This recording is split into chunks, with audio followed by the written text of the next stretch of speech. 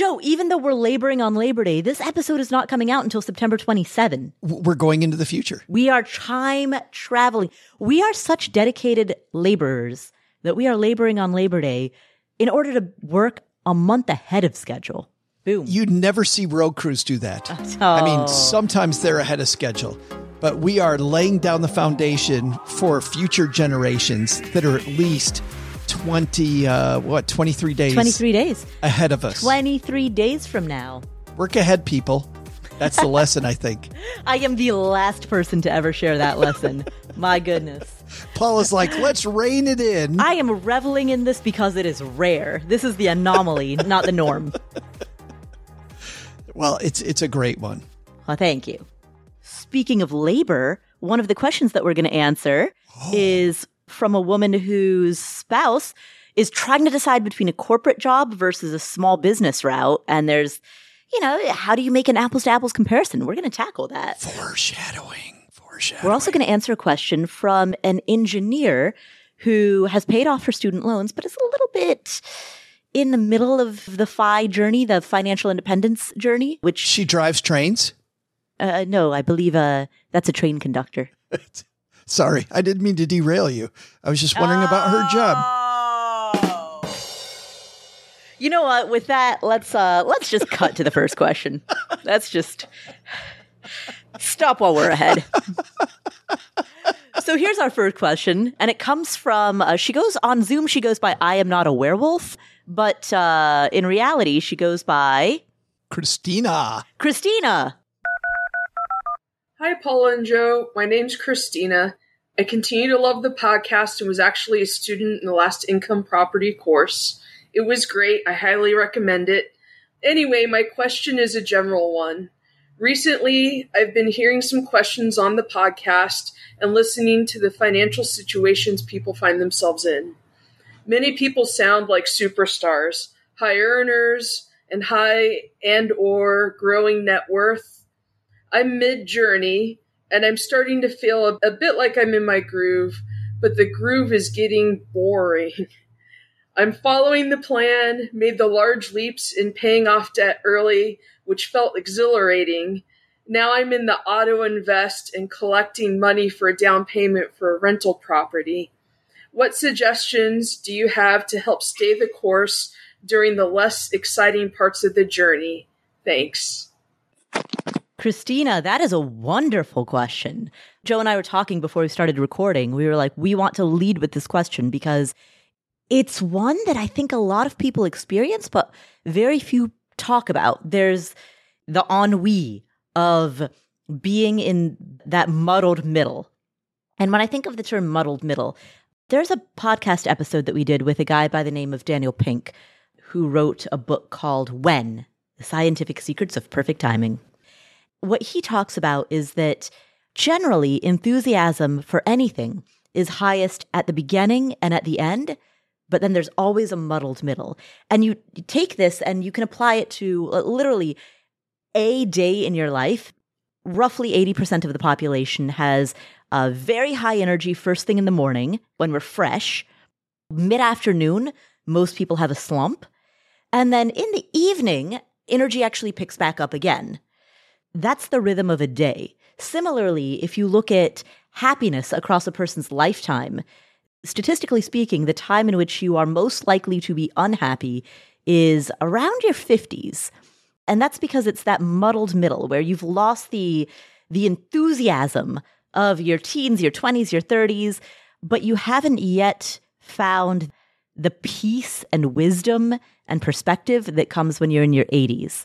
So it's that the 40s and 50s where you're just in that muddled middle. And according to Daniel Pink in this book, When, and he talks about this in the interview that we did, it's in your late 40s, typically early 50s, that you are, statistically speaking, most likely to be kind of feeling a little bit of a slump. So what you're describing right now is the muddled middle of a journey towards a major financial goal. And I'm assuming for you, that's financial independence, which for people who are new to this podcast, that is having enough money such that work becomes optional, having enough money such that you know that no matter what, you'll be okay. that is a multi-decade journey. The only way to get out of the muddled middle is by breaking it into smaller goals and smaller constituent components such that you're not even thinking of the 20-year journey. You're thinking about some really cool 1 year or 2 year or maybe even 6-month goal that's immediately ahead of you. When we build financial plans, Paula, we do exactly that, because the average financial plan we built, somebody would need a multiple of millions of dollars to get where they wanted to go. Maybe $2, $3, $4 million. And hey, if you're 28 years old and you've saved $80,000, you've done a really good job, but you're like, I am so screwed. I've got so far to go. And you can run these games like the rule of 72, but much better than that is to build, where do I need to be?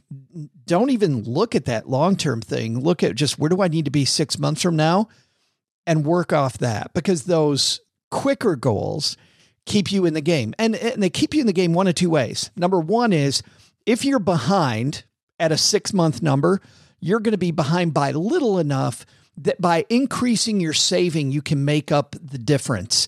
And I found often that if the market didn't do what it was supposed to do, or life hit and some necessary expenses hit that veered you off course, you can take corrective action, and that keeps your head in the game, right? Mm-hmm. Which has huge effects long-term, even though it feels like I'm just taking these little tiny corrections short-term. The second one is, too many of us wait until late in life to do the fun stuff. And if we're ahead, we can also make the decision, I'm going to play a little more right now. I'm going to enjoy where I am because I'm ahead on this long-term goal. So I love everything about creating those milestones. I think there's something else going on here though, Paula. What's that? I think when Christina began, she was talking about, hey, I'm hearing these rock stars, these high income earners, comparing your goal to somebody else will always create frustration and boredom, and I'm not going fast enough. Right. Yeah, that comparison is the thief of joy. Absolutely. That creates the muddled middle for a lot of people. It makes it more difficult. Give yourself some grace. Don't compare yourself to other people. You'll get there. Yeah. It's so fun to run your own journey, and it's not fun to run somebody else's journey. One thing that I like to do sometimes when I'm setting goals is, rather than set a goal that pertains to a result, I will set a goal that pertains to effort. So for example, when I was in grad school, I gained the freshman 15 times 2, right? I gained the master's 30. So I put on 30 pounds in the last year. If I think about that as a just get back to where I was on orientation day, if I think about that as a goal, it feels like I'm going backwards. And so it's not motivating. But instead, what I've done is I've reframed it. I'm like, you know what? My goal isn't even the result. My goal is, these are the number of hours per week that I want to be in the gym. That's the goal that I have. And so every week it's, did I put that number of hours into the gym this week? And that's it. That is the only goal that I have. And if I happen to have any physical benefits from that, that's great. But the goal is, did I put in X number of hours? Yes or no? That's interesting. I have found that getting up early and doing the workout has become just increasingly annoying and difficult for me over the last few months. Mm-hmm. But what I also found just in the last few weeks is, if instead of being frustrated by the gym or the run or whatever it might be, if I realize that is my time and I'm out there, Paula, because I enjoy that time, that's my own time, and I find the joy in it, it's so much better. And literally the last 2 weeks, what you're saying hit home, because my only goal is to be there and find what I like about it. And I found yesterday I did this 4-mile run, and I loved the whole thing. It was super fun. And because I loved it, by the way, it was easier. I was sad when I got done with it, which is weird, because usually I'm halfway done. I'm like, can I get the hell out of here? But instead I embrace, it's like being in the moment, realizing that it's not about this long-term thing. It's about enjoying where I'm at now in the process. Right. And I mean, this is the case that we see all the time with retirement. If we want to take these little examples you and I are making, and push them out to some of these huge goals, so many people get to retirement and then 18 months later, they're completely disillusioned. Right. And the reason they're disillusioned is because they feel like that finish line is when I'm finally going to be happy. Well, we know that that is not the case. You need to be happy with the journey. You got to be happy with where you are now. Right. So I love this idea of, hey, instead of this being the muddled middle, this is the cool right now. And what am I doing to make this process as enjoyable as it can possibly be? Right. I just did an interview for a news article. There was a reporter who was writing an article about saving for a big bucket list trip. One of the things that I said to the interviewer was, hey, part of my advice is don't put too much stock into that big bucket list trip. Because if you spend 5 years saving for this really big, amazing trip, you've put so much expectation on that trip that there's going to be a gap between expectation and reality. And the gap between expectation and reality is where disappointment lives. It's fine to enjoy the fun of planning for a trip, but it crosses into problematic or, likely to cause disappointment when it becomes the expectation of the trip is the holy grail. Yeah. And the same is true in finance. One of the things that you can do with a big long-term financial goal, such as financial independence, and this is part of the reason, one of the many, many reasons why I am much more a fan of the earn more side of the equation than the frugal down side of the equation, is if what you're doing on this journey feels like deprivation, well, of course it's going to suck. If instead, okay, think about Homer Simpson. You know how Homer Simpson on The Simpsons, you know how every other episode, he always has some crackpot, harebrained money-making scheme. He's like Mr. Plow, the snowplow guy. He starts a bar that rivals Moe's. Actually, you can go online and look at this complete list of all of Homer Simpson's various side hustles, all of his various jobs. He never quits the nuclear power plant. He's always working for Mr. Burns. But he has 400 different side hustles. What he's doing fundamentally is he's finding fun, clever, creative ways to make a little bit of extra cash, but he enjoys the game of it.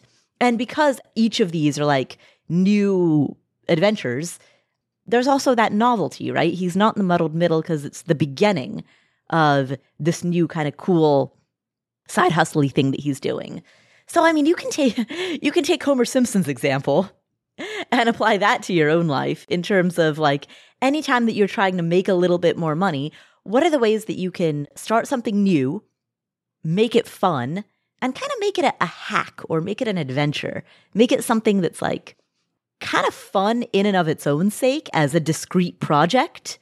And over time, those cumulatively will progress you along that journey, but each one is its own discrete thing. It's its own episode. There's been a lot of science around the role of play in adult life, where as we grow up, we forget how to play. And it's really interesting to read some of this research where if we take whatever job you're focused on, and it's a random Saturday, so it's your time. It's not work time, assuming that you don't work on Saturday. If you do work on Saturday, take whatever your day off is and make it that day. Right. And instead, you're going to put in a little extra toward that thing, Paula. But instead of looking at the entire job, you just take the part that you really like and just play with it for a while. And all of a sudden, it changes the task and makes some of the things that you feared really fun. And you find that when we let ourselves play, we take the pieces of our job that we fear, that we don't want to do, and we approach them from an angle, our subconscious brain helps us through it. You know what I mean? It's really exciting to see if you take the Homer Simpson approach and you apply it to your own life in a very playful way as this way to get over the hump. I find the science of play to be very interesting and very cool, especially for people that are feeling a little bit of ennui. Christina, you yourself have done a really good job of this because there's a little success that you've had, which you got clever, you got creative, and you kind of figured out a way to game the system or hack the system in your favor to accelerate your progress. It's clever, it's fun, it's creative. Let's hear you describe it. Hi, Paula and Joe. This is Christina again. I'm submitting a second recording because I did something unique to pay off my student loans a few years back, and it really helped me. For background, I graduated in 2007 with about $60,000 in student loan debt, and at the time it was 7% interest. Yikes, I felt like I was drowning, and I had a solid starting salary as an engineer, but was afraid I was going to have to get a second job. As an aside, I had worked in the financial aid office while I was in college and learned that if I was in college half-time, loans would be deferred. So I calculated the cost to carrying the loan versus the cost of enrolling in community college part-time. I learned it was cheaper to be in school versus trying to pay the loan interest. So I declared a general studies major at a local community college. At the time, I had to declare a major to get the deferral, and enrolled in a gym class and a stress management class. I paid heavily on the loans toward the principal while they were deferred. To be clear, this only worked on the federal subsidized portion where the interest doesn't accrue. I also learned that this strategy was more beneficial in the spring term because if I get a deferral in the spring semester, I would carry it through the summer. So basically the cost of 2 courses for 8 months of interest deferred. I paid the principal down heavily until the math no longer made sense, then just made regular payments and paid extra toward the principal. The math stopped working sometime near paying off the federal loans. This also made me think ahead early on when I was considering consolidation. I decided to consolidate the private money for the lower interest rate for as long as possible so I'd have extra cash to really hit the deferred loans first. And I actually kept those separate. So when I paid one off, I would go and snowball into the next one quickly. Not all loans have to be consolidated together, and I think people don't always realize that. Some food for thought is I hear that insanely high student loans people are taking. This might be a good strategy for others. It really, really worked for me. I paid everything off in under 5 years and saved over $60,000 in interest. Thanks for your time. Looking forward to hearing more about this. How about that? Christina, I love that. What an awesome example. And that, to me, it's an example that actually helps illustrate the answer to your first question, which is how do you stay motivated? You find really clever, creative ways to hack the system to your benefit. In addition to all of the money that it saved you, the 7% interest that you were able to defer while you were aggressively paying down the principal, in addition to all of that, it's just kind of fun, you know? That's just kind of a fun way to go about it. I think the thing we need to clarify for the whole emphasize afford anything family is that this only works if the federal student loans are subsidized. If they're unsubsidized student loans, you're still going to have interest accruing during that time, and it's going to be much harder to make up that time, and it probably doesn't work. But if your loans are subsidized, federal subsidized loans, she subsidizes a lot more time, and she says that in her voicemail. But we just wanted to emphasize that. Yes, absolutely, because somebody's like, "Ooh, I should do that too." And you really want to make sure they're subsidized. Second thing is that you're also realize that what Christine is doing is she's trading one currency for another currency. She's trading time for money, and time is a currency. I think a lot of people underemphasize the value of time often. But if those classes she took, Paula, were classes she really wanted to take that will make her life brighter, make Christina's bulb burn brighter, then heck yeah, you're trading time for something that you love to do and paying less money at the same time. Exactly. And she took a gym class and a stress management class. Those both sound like they're wonderful wellness classes. I would have preferred a wine drinking class, but anyway. Well, maybe that's possible for you. Maybe that's it. Mm-hmm. Maybe the next time that you needed to defer your federal subsidized loans, you'll go to sommelier school. Delicious. All right. Well, thank you, Christina, for the question. And I hope we've provided some insight into how to get through that muddled middle. Last thing I'll say, I was reading earlier today that marathon runners, oftentimes, they don't run the entire 26.2 mile marathon. I mean, they do, literally, but in their head, they don't. No. In their head, they're running from this marker to that marker. That's right. And then they run from that marker to the next marker. And so mentally, they're simply running from marker to marker to marker to marker. Though to the outside world, it looks as though they're running a continuous 26.2 miles. I had a scholarship to run track and cross country in college. And when I was in high school, my mile times got much better when I separated the mile into 4 quarters. And I had a specific time I needed to have for that 1 quarter. It got even better though, Paula, when I separated it into 8 220-yard intervals. The more I broke it down and just concentrated on the here, the now, the next 200 yards, I did so much better. There's this method called the Galloway method, where you run and then you walk and then you run and you walk. And you don't think about 26.2. For us, we run for 7 minutes and then we walk a minute, meaning me and my friends when we do these marathons. I only think about the next 7 minutes. And by the way, I don't even think about how far I'm going to run those 7 minutes. I just concentrate on I'm going to run for another 7 minutes. Then I get a walk break. And then I'm going to run for another 7 minutes.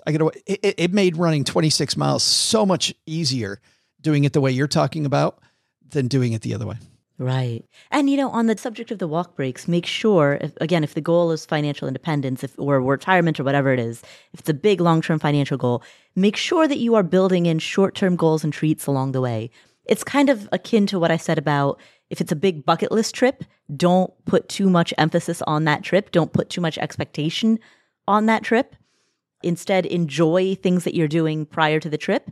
Same is true with retirement or financial independence. Don't overemphasize that.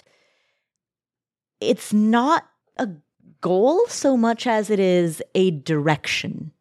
If you can reframe it not as this is my life prior to achieving it and then this is my life after, that's the way a lot of people think of it.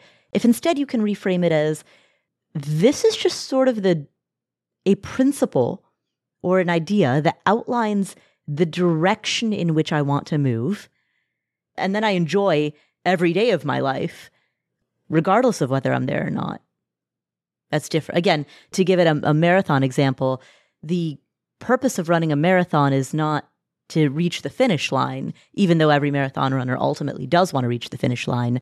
The purpose is also to enjoy the run itself. Well, what's funny is I look back over those marathons and the number of times, the amount of stuff I remember about the finish line, about being there is very little, but the stuff that happened along the journey, it's some hilarious. We can, this is a whole different podcast, but some hilarious, some fun, some funny, some stupid stuff that happened along the way. It's the stuff that happened along the way that creates the stories, not the finish line often.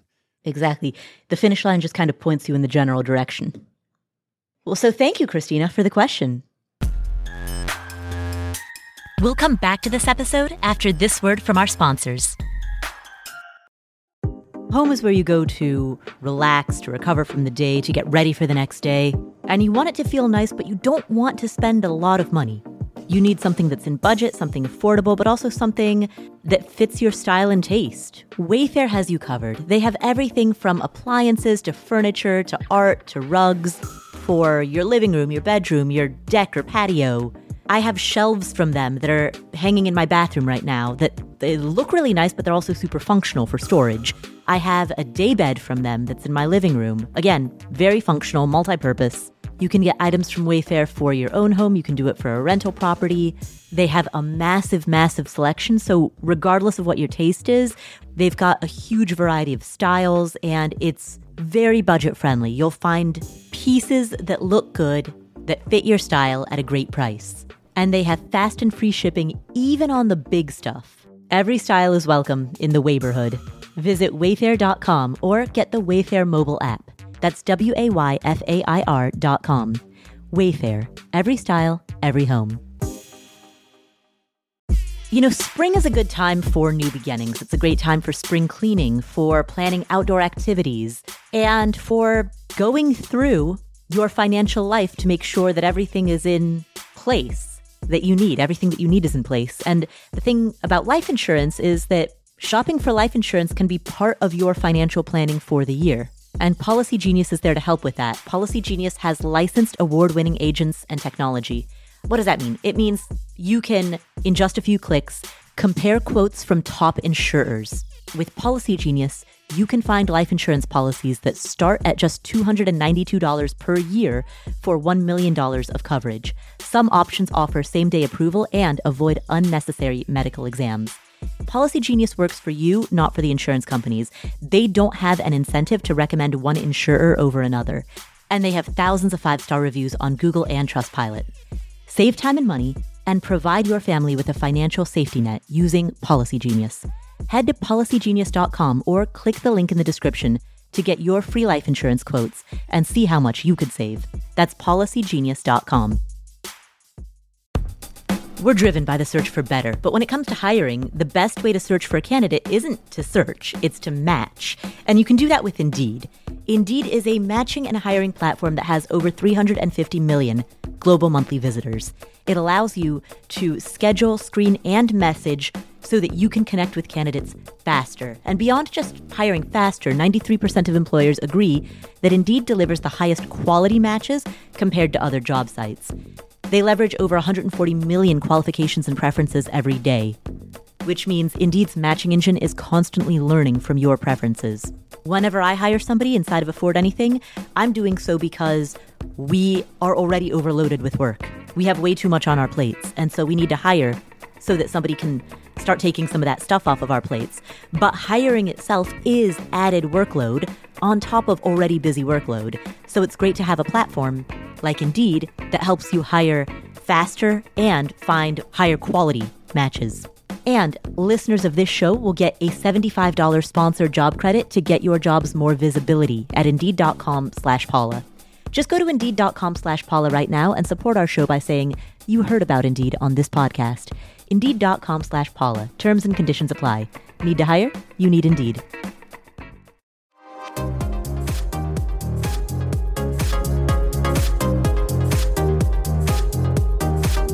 Our next question comes from Mary. Hi, Paula. My husband and I are trying to make a decision about 2 job opportunities that he has. The first is a corporate position at a well-known company, commuting to the office 3 days a week, full benefits, a matching 401k, etc.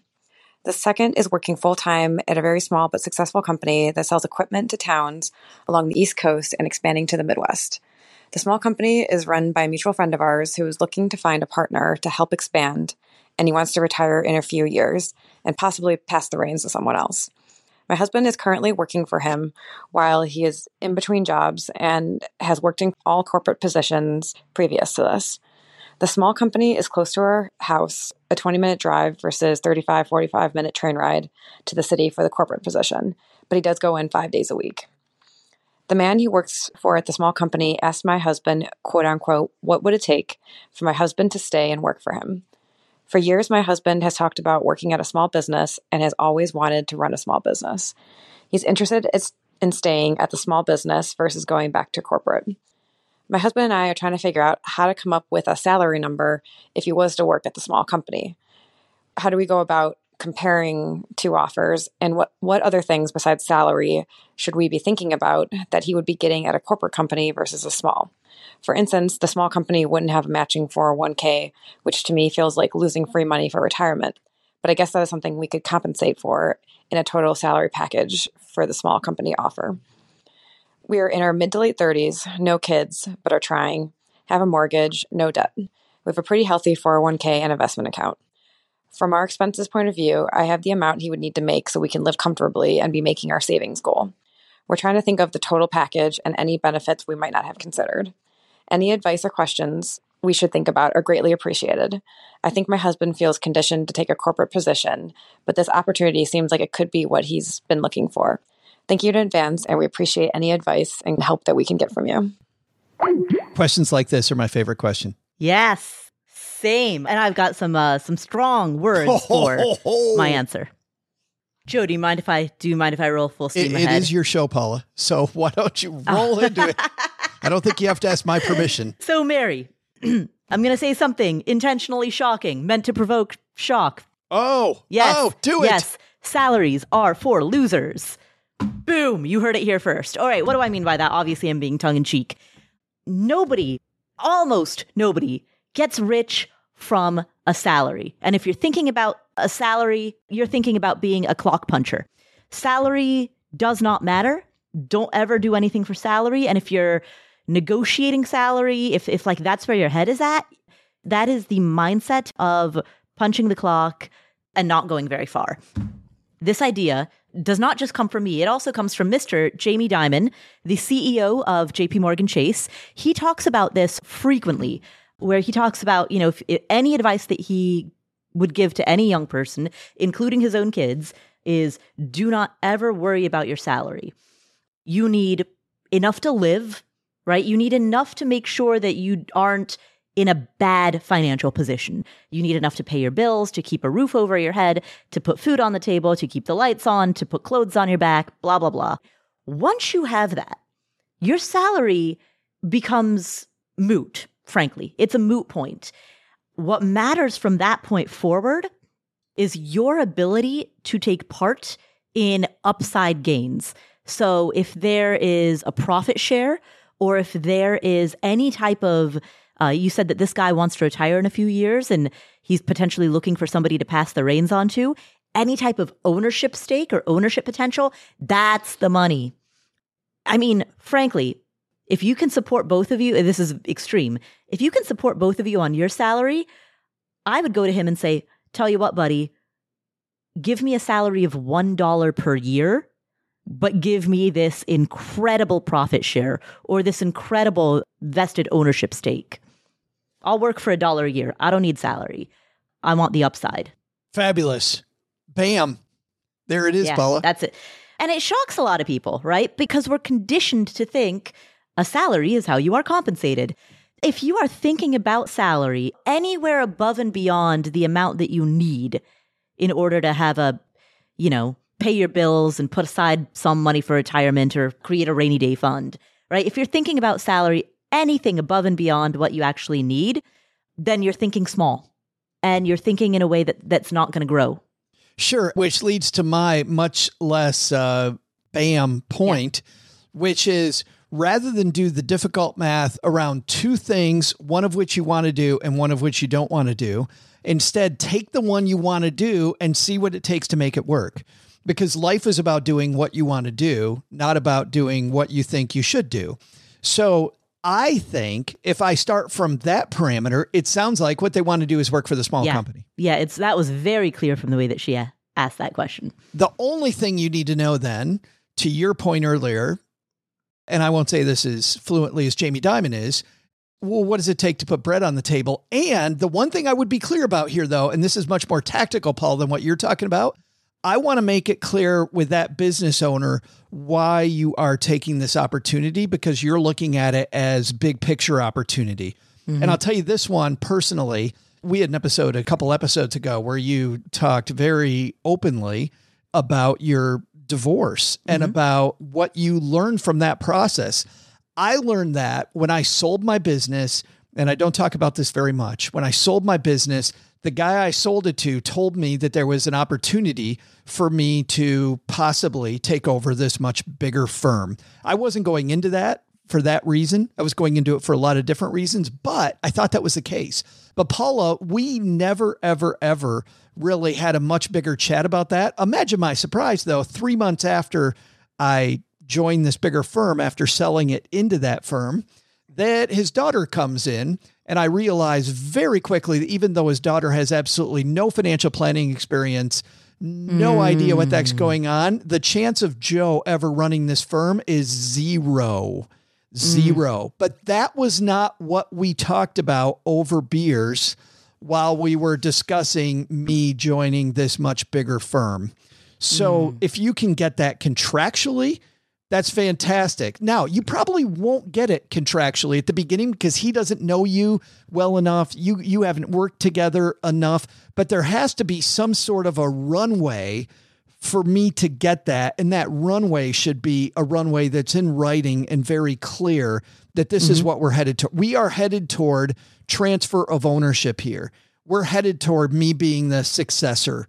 I want to get as much of that as I possibly can in stone so that you don't make a mistake. Luckily for me, Paula, I wasn't even really concentrating on that. My goal actually was to sell the firm and get out of financial planning completely and go become a high school teacher and a track coach. I had made enough money and I was ready to enjoy this other thing with some time.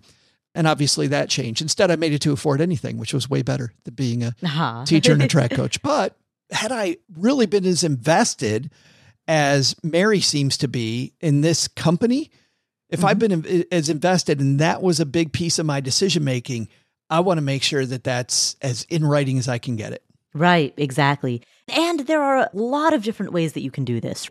So it might be that immediately, it would be uncommon in year one for an owner of a small company to start giving you a percentage of the company. Sure. But if the owner is interested in transferring the company upon retirement, there could be some type of metric-related benchmark where if your husband reaches XYZ performance metric. Yeah. That might be one way to do it. For people that know any type of like simple coding, like just if then scenarios, if this happens, then that will happen. Right, exactly. And you can do a bunch of those. And remember, it could either be an ownership conversation or it can be a profit share conversation. And those are very much not the same thing, right?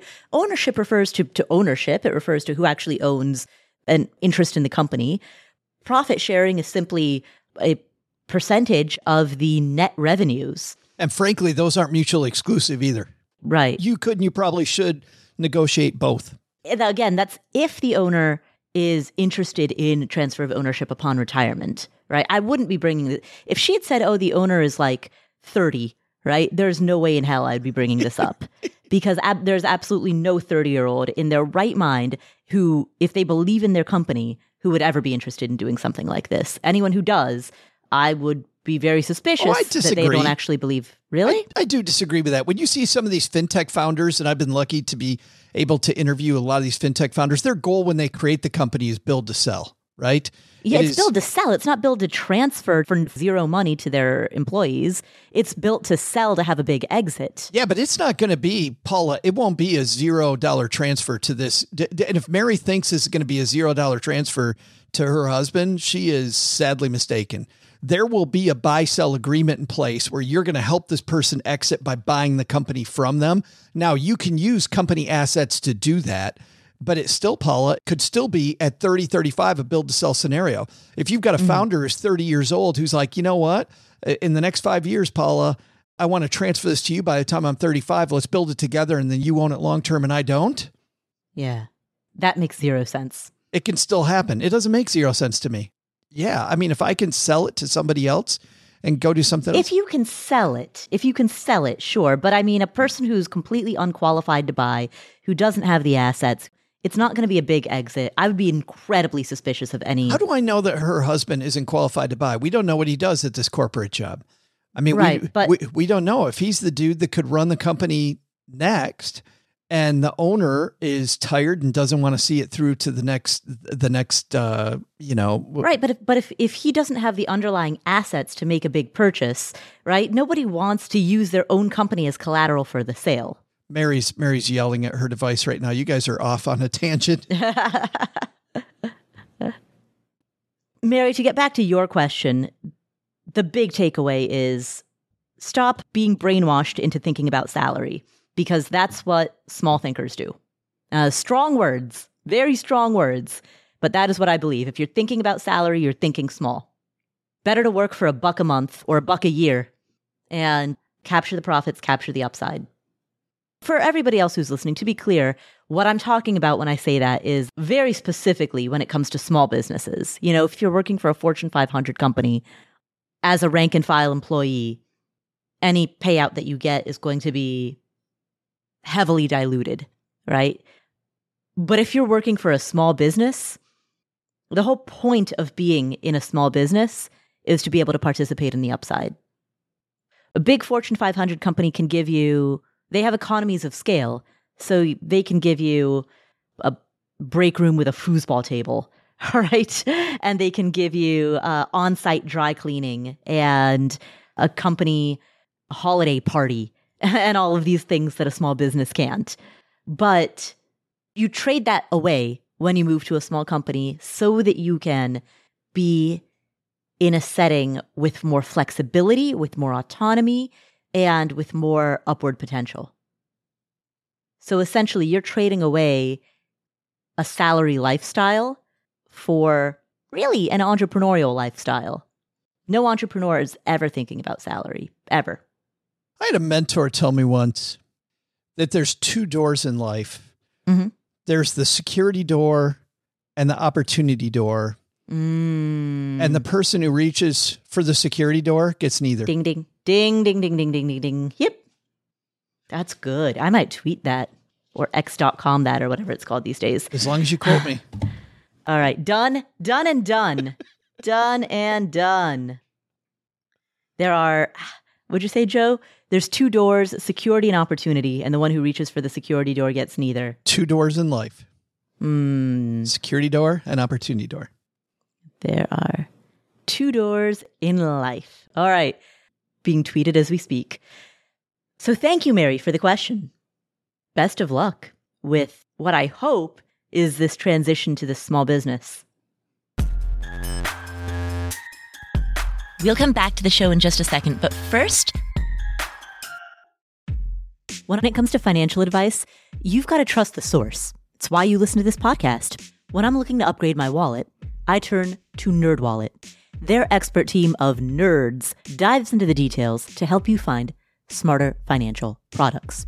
Before NerdWallet, I didn't know how to optimize what was in my wallet, so I didn't know how to optimize how to use travel rewards to pay for vacations.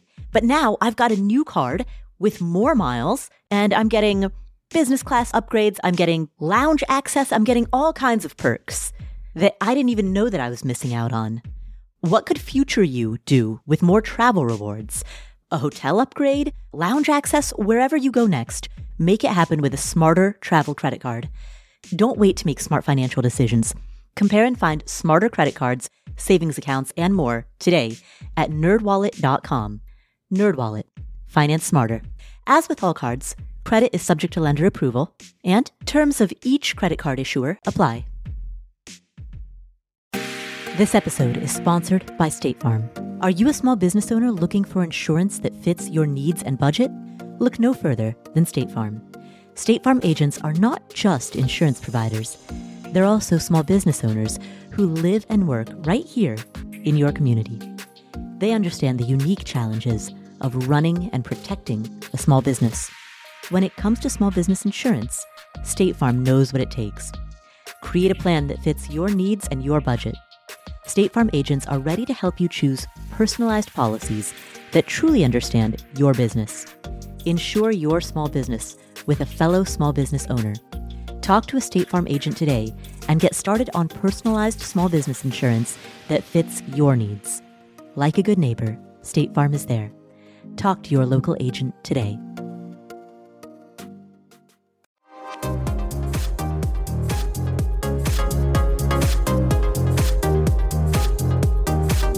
Joe, our final question today comes from an anonymous caller. Paula, you don't say. I do say. Well, okay then. When I was answering Mary's question, I told her, Jamie Dimon, the CEO of JP Morgan Chase, I told her about his philosophy about salary, which is, don't worry about your salary, worry about what you're going to learn. You know who else says this? Actually, Robert Kiyosaki in the book Rich Dad, Poor Dad also says the same thing. Don't worry about your salary, worry about what you're going to learn.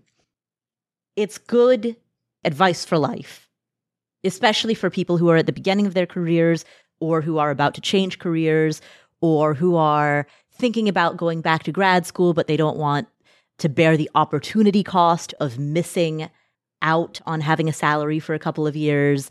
It's not about 1 or 2 years where, it's not about that. It's about what you're going to learn. It's about your upward potential. It's about, anyway, point is, in honor of that idea and in honor of some of the people who have given a voice to that idea, let's name this caller Jamie.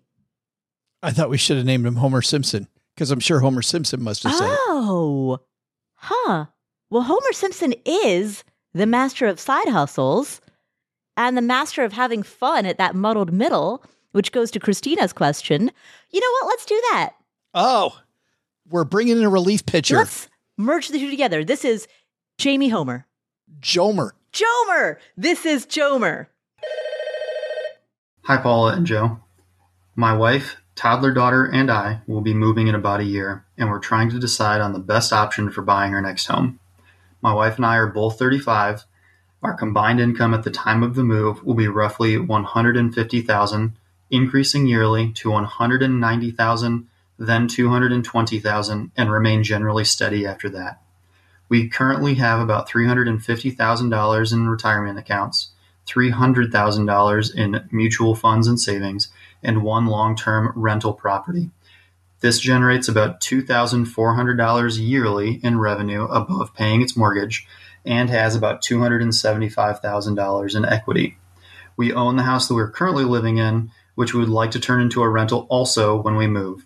If we do that, it will generate about $2,400 yearly in revenue above paying the mortgage also, and it currently has about $180,000 in equity. Ideally, we'd like to make this next move our last move for a long time, and we'll need to spend around $600,000 on the next house. To generate the down payment for that home loan, should we sell one or both homes, or sell some investments? If so, how much would you recommend planning on using for the down payment? Or is there another option that we haven't thought of? Thanks. Jomer, thank you for the question. What? His name is Jomer. I'm sorry. Jomer. Thank you for the question. First of all, congrats on everything that you've built, on the increasing salaries, on the fact that you've got one and soon to have two rental properties under your belt. Big congrats on all of that, as well as on the clarity of your plan. That was one thing that really struck me as I heard you talk. Not only have you set things up well, but you have a very clear idea of exactly where you want to go next, exactly when you want to get there, how much that will cost, and what trade-offs might need to be made in order to facilitate that. So let's talk about how to put together the funds for this $600,000 home that you want to purchase, your forever home. A couple of things strike me right away. Now, you mentioned that your rental, one of your rentals gets $2,400 a year, so $200 a month, above the mortgage payment. That instantly set off like ding, ding, ding alarm bells in my head, because sometimes people use the phrase mortgage payment colloquially when what they actually mean is mortgage payment plus all of their operating costs. I'm hoping that's what you meant. If what you meant was literally the mortgage payment is X and the gross monthly rent is X plus $200 per month, right? That is a concern, because that $200 per month is not going to equate to actual profit once you factor. You're probably underwater. Yeah, exactly. Exactly. Once you factor for vacancies, once you factor for repairs, maintenance, major capital expenditures, once you factor for all of that, that 200 is going to be over a long-term aggregate average. It's going to be gobbled up. Now, there will be minor variation. There might be a small run of a few months. Maybe if you're lucky, there might even be a run of a year or two or three when you're up, right? But over the long term, that $200 a month is not profit. So my question back to you is, when you said that this property makes $200 a month or $2,400 a year above the mortgage payment, should I take your words at face value? Did you literally mean the mortgage payment, or did you mean above expenses?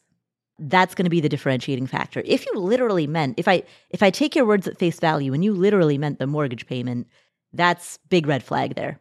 But if it's $200 a month above expenses, including an estimate for long-term vacancy, CapEx, repairs, etc., cool. Then we're good. Then that's a great return, actually, and you should keep it. What was the other one that hit you right away? So the other thing is, he talked about how much equity he had in the homes, and then he talked about the cash flow that the homes were creating. But without knowing the value of the homes, I don't know what the cap rate on those homes is.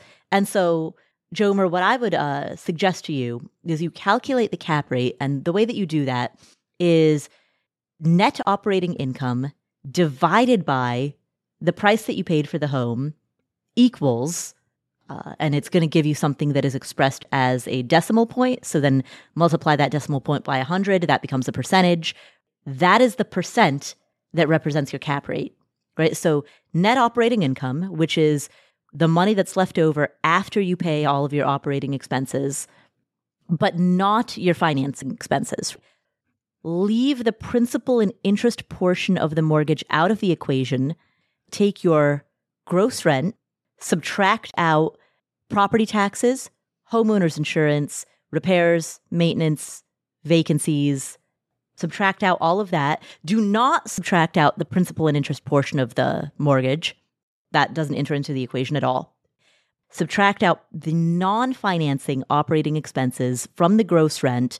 That will leave you with a figure that's known as your net operating income. Take that net operating income, divide it by the value of the property, and then that becomes the decimal point, which multiplied by 100 becomes a percent. That percentage is your cap rate. If that cap rate is 3 or under, then I would say definitely get rid of it. If it's 4 or 5, you're in a gray zone. If you like the property and it's easy to manage and relatively new and, if you like holding it, I don't have any objection to keeping that. If it's above 5, that's actually probably pretty good.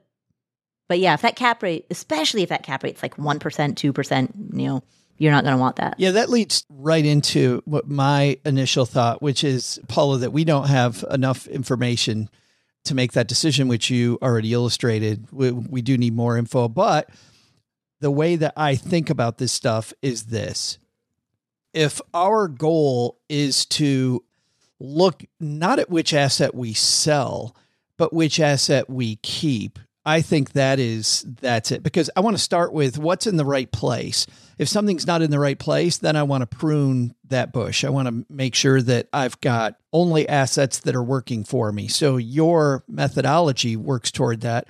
Even on just a more basic level, I think for a lot of the people hanging out with us is this. A collection of assets will generally have a lower standard deviation than one asset. What do I mean by that? I mean that standard deviation is the wiggle that you're going to have. So if I've got a collection of, mutual funds that are well diversified, I'll bet the standard deviation on that, the chance that something's going to go wrong on that is a lot less than on a single property. So if my goal is to increase standard deviation, then keeping a single asset is a better idea. If my goal is to lower standard deviation, then keeping the diversified collection is a better idea. For me, that's the first question that I would ask. Do I want to try to hit a home run with a single property? Are there things that, let's say things don't work out or aren't working out according to the formula that you just laid out? Is there a way to change that formula? If there's a way to change that formula so it's in my favor and I want that higher standard deviation, then I'm going to sell off these mutual funds and I'm going to go with the single property that meets Paula's formula. If I can't, then actually it's pretty obvious. I'm going to sell the property. So that's the basic framework that I use. Am I trying to get there more reliably or am I trying to shoot the moon? Jomer, if you do want to hold the property, because you have so much equity in the properties, you could borrow against the equity. Now, I would not do that with a cash out refinance because a cash out refi will close the existing mortgages that you already have and you have a locked in fixed interest rate. You likely do.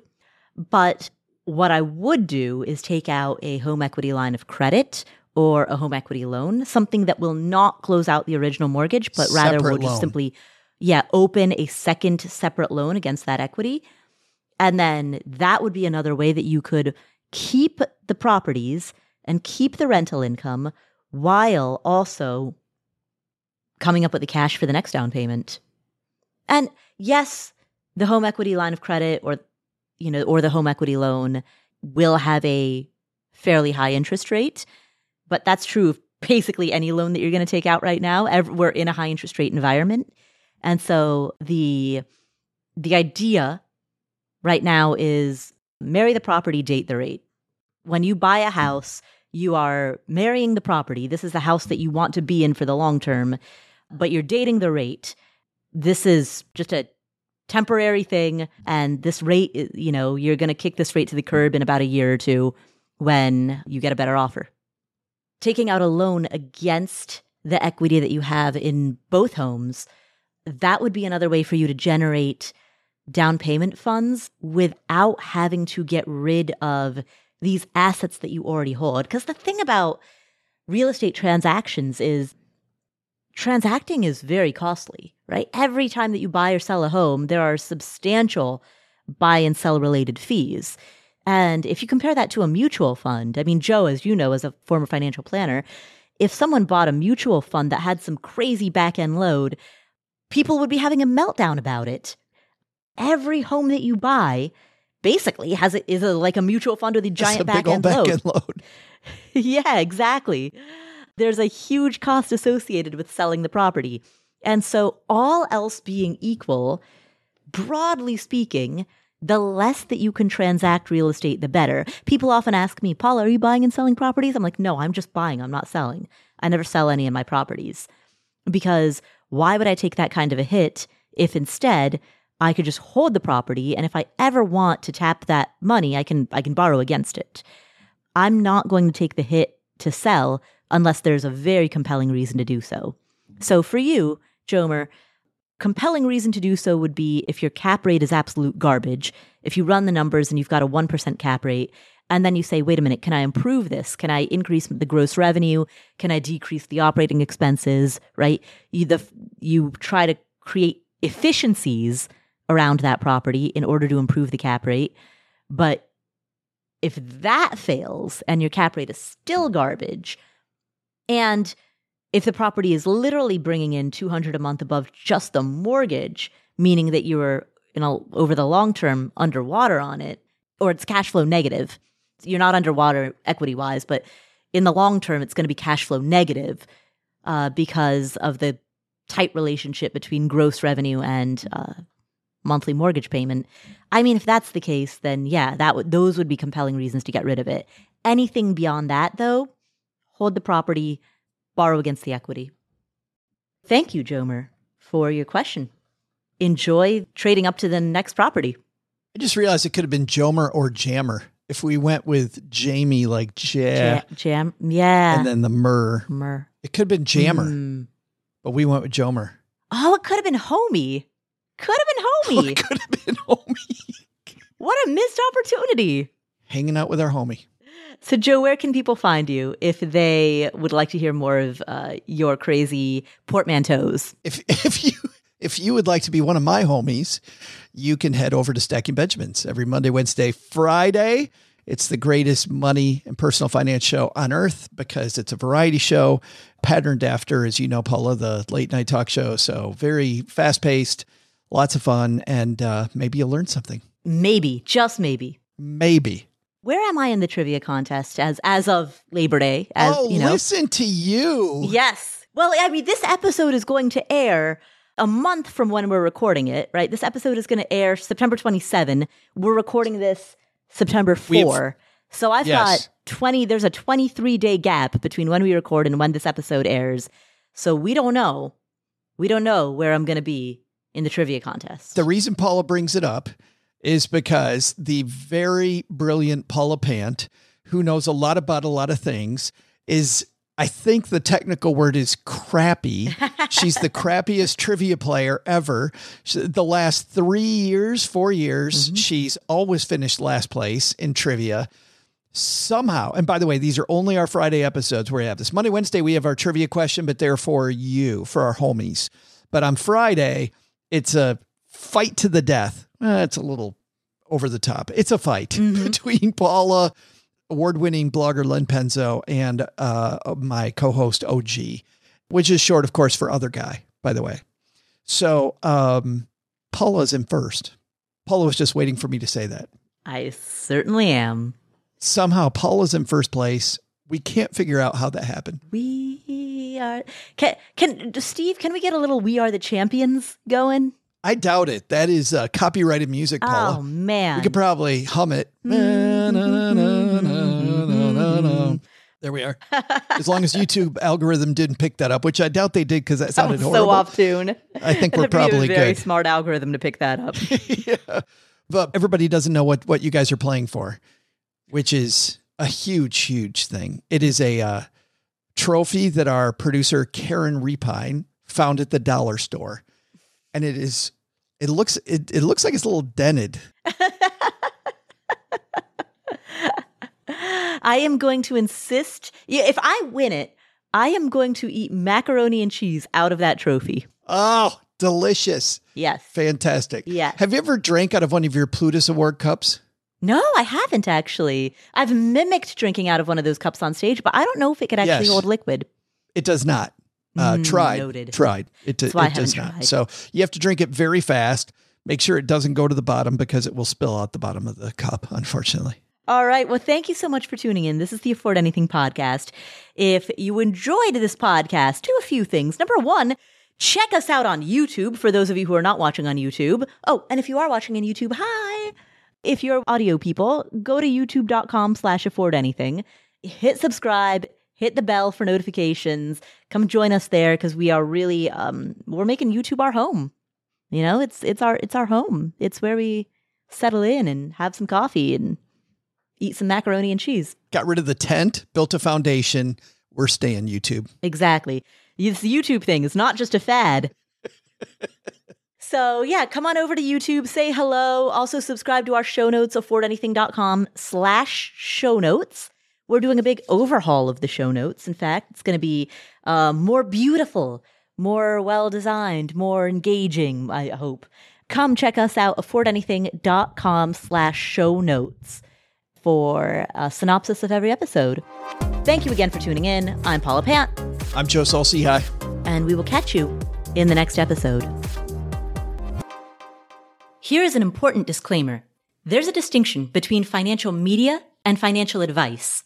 Financial media includes everything that you read on the internet, hear on a podcast, see on social media that relates to finance. All of this is financial media. That includes the Afford Anything podcast, this podcast, as well as everything Afford Anything produces. And financial media is not a regulated industry. There are no licensure requirements. There are no mandatory credentials. There's no oversight board or review board. The financial media, including this show, is fundamentally part of the media. And the media is never a substitute for professional advice. That means anytime you make a financial decision or a tax decision or a business decision, anytime you make any type of decision, you should be consulting with licensed credential experts, including but not limited to attorneys, tax professionals, certified financial planners, or certified financial advisors. Always, always, always consult with them before you make any decision. Never use anything in the financial media, and that includes this show, and that includes everything that I say and do. Never use the financial media as a substitute for actual professional advice. All right, there's your disclaimer. Have a great day.